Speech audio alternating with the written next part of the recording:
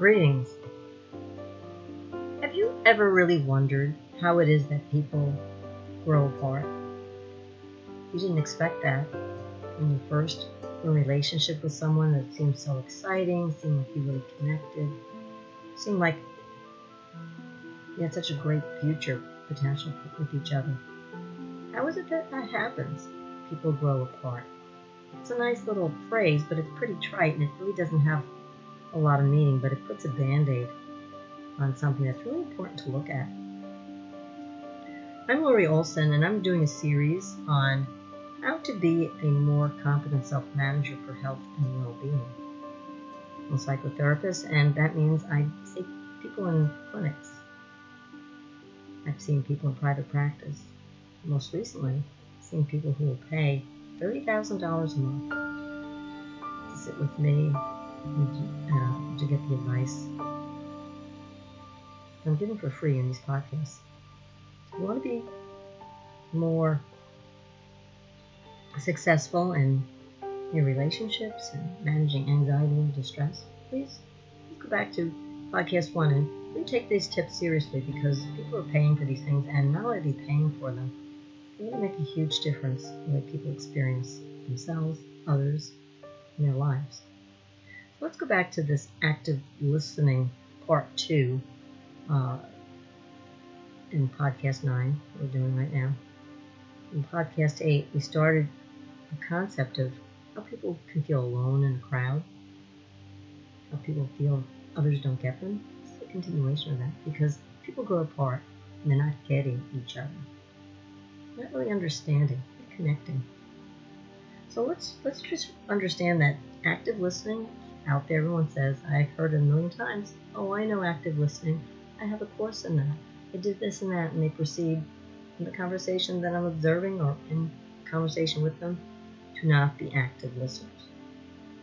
So it may seem silly, it may seem trite, but there's ways to actually actively listen, and that includes using clean language. I don't mean anything about cursing or the type of language using other than clean language, meaning I don't put my perspective of the world that's influenced by my experiences and all my stuff. I don't put that as universal truth on every person. And wouldn't that be a nice world? We had actually different political parties that didn't put their version of the world as if it was universal truth, but instead we wondered about each other.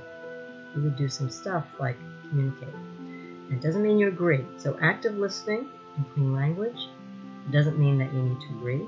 What it does mean is that you get to be an authentic voice that advocates for yourself, and you get to be known in a relationship. And if someone is actively listening to you, they're going to get that. Remember, it doesn't mean agree.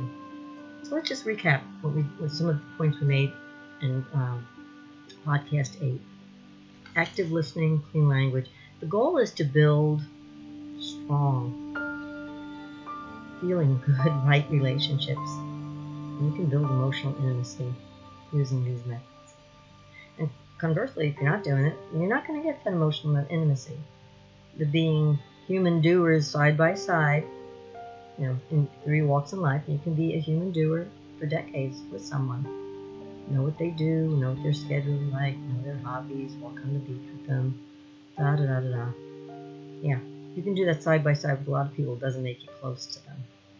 If you think you're just being a human doer and you're doing everything for someone, they don't know your internal experience and you don't know theirs, yeah, that's how people really never grew apart. They just never got to know each other, okay? Really know each other outside of the initial attraction. Initial attraction can last several years. When you get to that commitment stage in a relationship, you really have to build, really seriously build, what is it like being you? Because those relationships do not fall apart. They don't. They get stronger and stronger. So let's just recap some of these ideas. People feel connected to others who take time to accept, validate, and understand their. What's it like being you? What is it that you're seeing? I don't understand that. Tell me more. Right? Remember I said it doesn't mean agreement. People feel disconnected and dismissed, put down, all kinds of things when people either purposely or even accidentally deny, avoid, or do not listen to what's going on in that person inside them. What's their unique feeling perspective? And this happens a lot, as I said, when people are quick to use logic in response to an emotional person. It also happens when people accidentally or purposely impose their perspective on someone else as if I'm right and you're wrong. That divide, that's a divide in relationship. And that's part of being in the maladaptive corner, of defending. You're defending against the distress that someone doesn't hear you, or someone might think differently than you. Well, that was adaptive when you were a kid. You learned it was adaptive then. But these, what I'm calling the maladaptive corner now, are anything that we do to defend our own personal distress. And we know we're defending when we're reactive. Defending our own personal distress of something. But we do it in a way that makes us feel right, makes us feel strong, makes us feel one up. And there's lots. We're going to talk in a minute more about that. But just to recap the principles here, we want to know that people who are reactive are not operating from the logical portions of their minds. This means that you want to be responded to by someone who actively listens to what you're feeling, and you want to respond to others. What's going on in their internal experience and their perspective? Because you can't tell by looking at someone. You got to ask, what's that like? Because people can put on a quiet facade, and they can be angry. What's going on inside you? You let them have a safe place to tell you without immediately discounting that. And if you move too quickly into logically problem solving, you're operating from a different part of your brain, from your prefrontal cortex, which has a different kind of logic than your emotional centers of the brain. And people need to have logic, of course, to problem solve, but when somebody's emotional, it's best to wait to use reasoning when people have settled down and have felt heard. So you can identify what the real problem is and not go jumping ahead of things and assuming that you know what their problem is. You know the whole saying that we assume, right? We don't need to go there now. But people who are behaving in a reactive manner have typically been triggered by something in the present, and they're operating as if what was true for them in the past is happening in the now. This is particularly true with trauma. It is important to be present with a reactive person, and that includes yourself. Be present with yourself. What's happening? Invite this person or yourself to say what's happening with you. Share that internal perspective without them feeling discounted and shamed. Because shame is feeling less than, shame is feeling disconnected. Oh, that's an important word for you to consider when you're feeling shame. I'm not good enough to be connected. This allows the person that's feeling something, that is, to feel emotionally safe. And you're also helping that person to increase their tolerance for distress and ultimately to change their past experience that, even though I felt like junk when that happened originally, I now feel safe with you. And I see that what happened in the past is not happening now. So the bottom line is people feel secure and heard when others accept them. They accept them. You are who you are. I don't expect you to be someone else for me. I accept you. I understand. This is your process. This is the way you do things. And I validate that this is important to you. I'm not going to dismiss it because it's not important to me. Remember, it doesn't involve agreement. So you can, of course, that's where agree to disagree comes in. But it doesn't have to feel like walls are up. I just get that. That's important to me. Well, let's do that maybe. And let's not do that. Because here's various reasons. Now you're moving into problem solving, right? Okay, so it's very important to remember that reactive people, we all get there, are being defensive. And what are they defending? It's not about leaving the toilet seat up. It's not about not putting the cup in the dishwasher. It's not about you rolling your eyes. It's about the meaning that little trigger has to them to launch into the past. People are reacting, they're defending against some inner woundedness. And that is why it's so important not to read someone's mind. You may think you know they're doing this because of that, but then you are a mind reader because you're putting your version of the world on that. Ask them, what's going on? because in court, your motive has to be proven, and sometimes that's really hard to do. You have a lot of evidence that says it looks this way, what, to me, to the jury, but a lot of that is just circumstantial, and that's also the way you look at the world. That's what it seems like to you. But lots of people who can maybe be like tyrant-style parents. One could, from the outside, and say, well, I guess you don't love your kid. And the answer could be their internal experience could be, I love my kid so much, I'm so filled with fear, and I just got to make sure that I control things. And control is a maladaptive defense. For what? Distress. And I hope you can see where we're going with this. So there are 4 ways that people can be in that maladaptive corner, and they're defensive. They're defending against their own internal distress.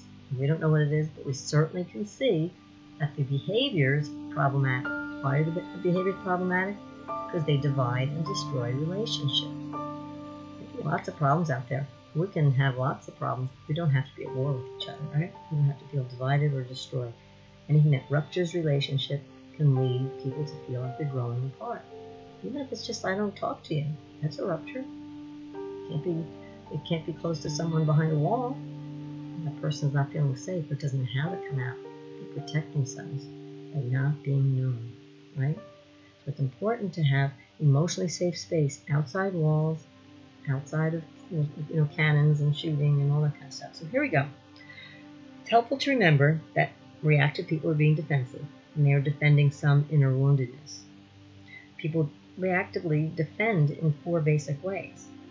There's lots of variations in each of these types, lots and lots of them. People use attack defenses like yelling, screaming, ridicule, labeling, dismissing, verbal, horribly verbal venom type remarks, hitting, even over-explaining. Over-explaining can seem just like you're so logical, but you're basically saying, my version of the world is what you need to agree with, right? You're seeking agreement. You're seeking to be right. And you're incessantly about doing it, beyond what the other person is able to receive. You are defending and dismissing the other person. So we're going to have to talk in another podcast about how you're going to pull off all these skills. But it's important to understand what is going on. So it's like have a map. What's happening here? It's not random. It's something that becomes very clear to you once you consider that people can use attack defenses, I just mentioned. They can use self-attack defenses by playing the victim, self-harming. They can use avoidance defenses by becoming maybe emotionally unavailable, or always so laid back, never get rattled at all. By being a doormat, so indifferent. It's kind of like a defense of saying, I don't care. It could be that I have an identity. I'm just laid back. Nothing rattles me. That could be a defense. Using substances, certainly that avoids distress. Procrastinating, you don't have to look at it now. I'll put my head in the sand. Gambling, porn, and so forth. And withdrawal is another type of defense. You take power back by punishing someone else, by pulling away, holding a grudge, withdrawing love. So it's important to remember that people sometimes use a variety of these reactive defenses, and that some people just repeatedly use a few. So you might see, for example, a person who does use avoidance. They may regularly procrastinate, but they never use substances. Or they regularly avoid, and they never use attack defenses. Okay? So anyway, we're going to continue this conversation in the next podcast, and that would be podcast 10, part 3 of active listening, clean language. I'm going to develop into the really must-do skills. And if you really want to be connected with someone, what you need to do. So this is Laurie Olson, and you can find the rest of the series on iTunes under Laurie Olson, that's Olson, and the series is called How to Be a Competent Self-Manager for Health and Well-Being. And if you follow each and every one of these podcasts all the way back, podcast 1, we'll talk about how to do things in a different way so that you can interrupt patterns of anxiety, depression, and any other stigmatizing label. I don't like the labels. This is what you learn to do. It's not who you are. adptherapy.com, and at Facebook, Discover Me PG. Look forward to making the next podcast. I hope you're enjoying this series. And give me feedback at Lori, Lori, at adptherapy.com.